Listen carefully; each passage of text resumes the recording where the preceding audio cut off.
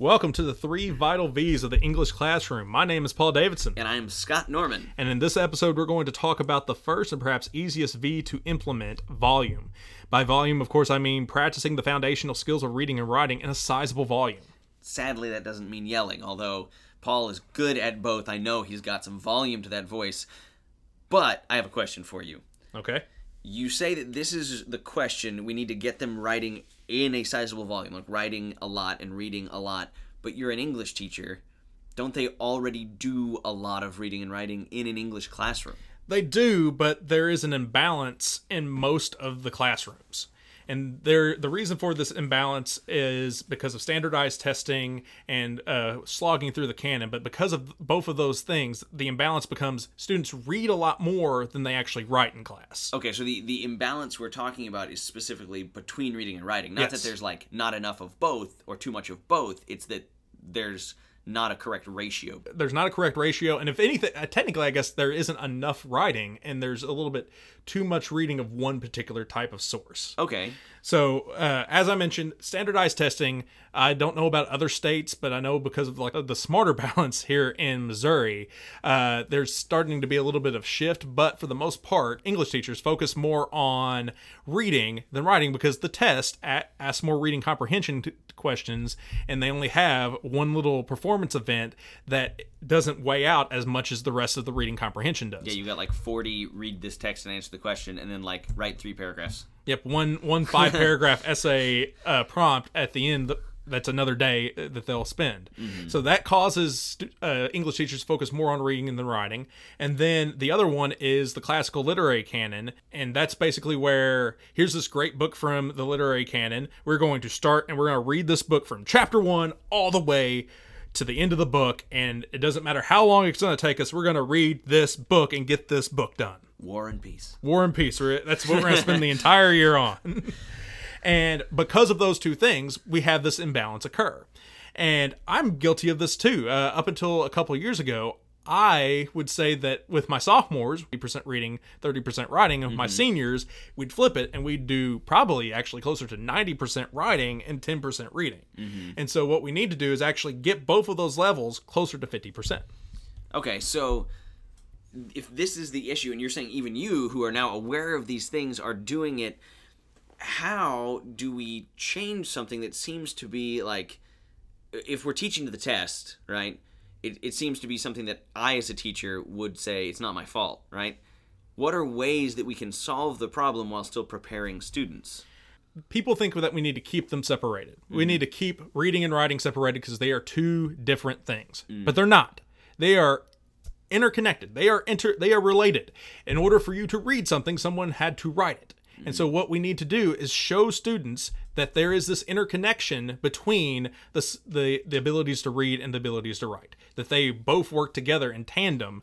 And by talking about them and teaching them in tandem, that would allow for students to get better at both of them, actually. So basically, you got to get to the point where you understand, or where your students can understand, that reading is simply looking at someone else's writing, and writing is simply giving someone else something to read. Yep, pretty much. And as weird as that sounds, coming out of, like, it seems something that's obvious, but for the most part, we don't teach English that particular way. Yeah, and I know that's something within social studies that's a disconnect too, because students will write something, and then I'll be like, what on earth do you mean by this? And they're like, I don't know, I just wrote what you wanted me to. And I'm like, wait, what? So I see that disconnectedness. And so you need to show them that what they're reading is actually helping them understand what they need to write. So how can we do that? Like, how do we actually make that understanding happen? Well, there's 2 ways that we can possibly do this. The first one is examining the content. Having students break apart and examine how the content is built.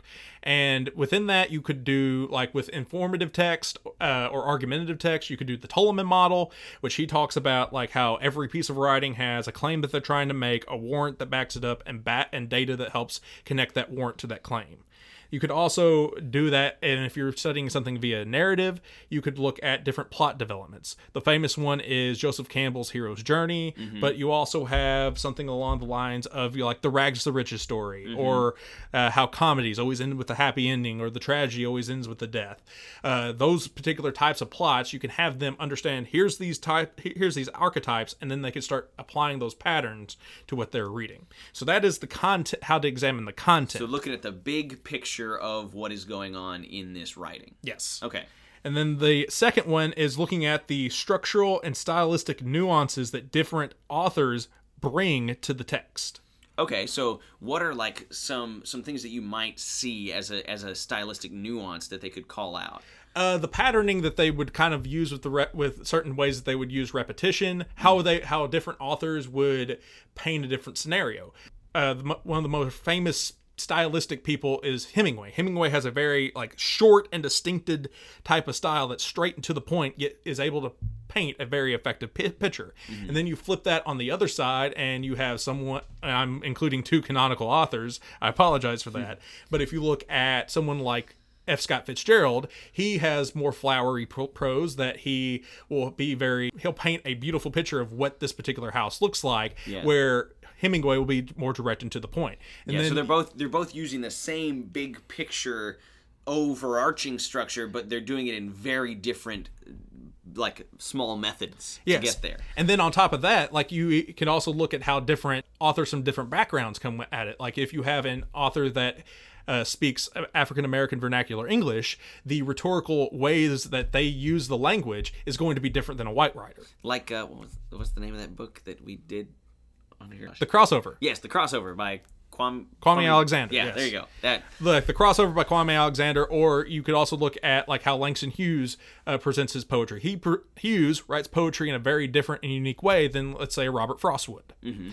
So if I had to break this down into like, I'm good with like let's explain this in the simplest way possible. The content you're talking about is essentially the frame of the house. Like this is laying a foundation and putting up the load-bearing walls of this thing of like how is the big picture looked at. And then the structure... To think it back to a former professor of both me and yours, Dr. Ridley, the content is putting the bricks where the bricks need to be. Yeah, okay. Putting the bricks where they need to be, and then the structural nuances or the stylistic nuances are more like looking at interior design in the house. Like, how did they actually lay it out to what looks good to them? How they enjoy looking at this structure, even if you step back and you're like, okay, these are both houses, but very clearly how did they build decoration. This house differently than this house? Both of them serve the same function of being a house. Yeah. But how is this house different than this house? Okay, so that's that second part. So, the deal is here that we're getting to look at all of this information and process how people are writing. Is there anything else important we need to know about how this needs to be done? Well, it needs to be done almost immediately. So you don't need to have them read something and then write something separate. You need to strike while the iron's hot. And so as soon as they read something, they need to write about it. And they need to write about it either analyzing it or trying to attempt it using the text that they interacted with as a mentor, and they're going to try to write their own version of that particular type of text. Okay, so like you could give them, let's say, a poem. I kept wanting to say paragraph for some reason. You could give them a paragraph too. Give them a paragraph too, but you could give them a poem and say, okay, match the stylistic nuance of this author, but write your own. Put your own content in. Yeah, okay. Put your own content, how your own thoughts into the structure that the author has already given you. Okay. That way you kind of crawl before you run. Or you could also say, similar to like a college forum post, here's this thing, write your thoughts about this thing that we read. What did you think about the content that you interacted with? Okay, so either one of those things, as long as you're doing it immediately, the point is to get the reading into writing or get the writing into reading as soon as possible. Yes, let them see that they are two of the same thing and not two separate things. Okay, so I am very interested to see where this goes, but I hear a timer ticking. When can I find out more about this topic? Well, we'll continue to talk about volume, the Vital V of volume, in our next episode. All right. I'm excited to see you there. This was a TDWG presentation.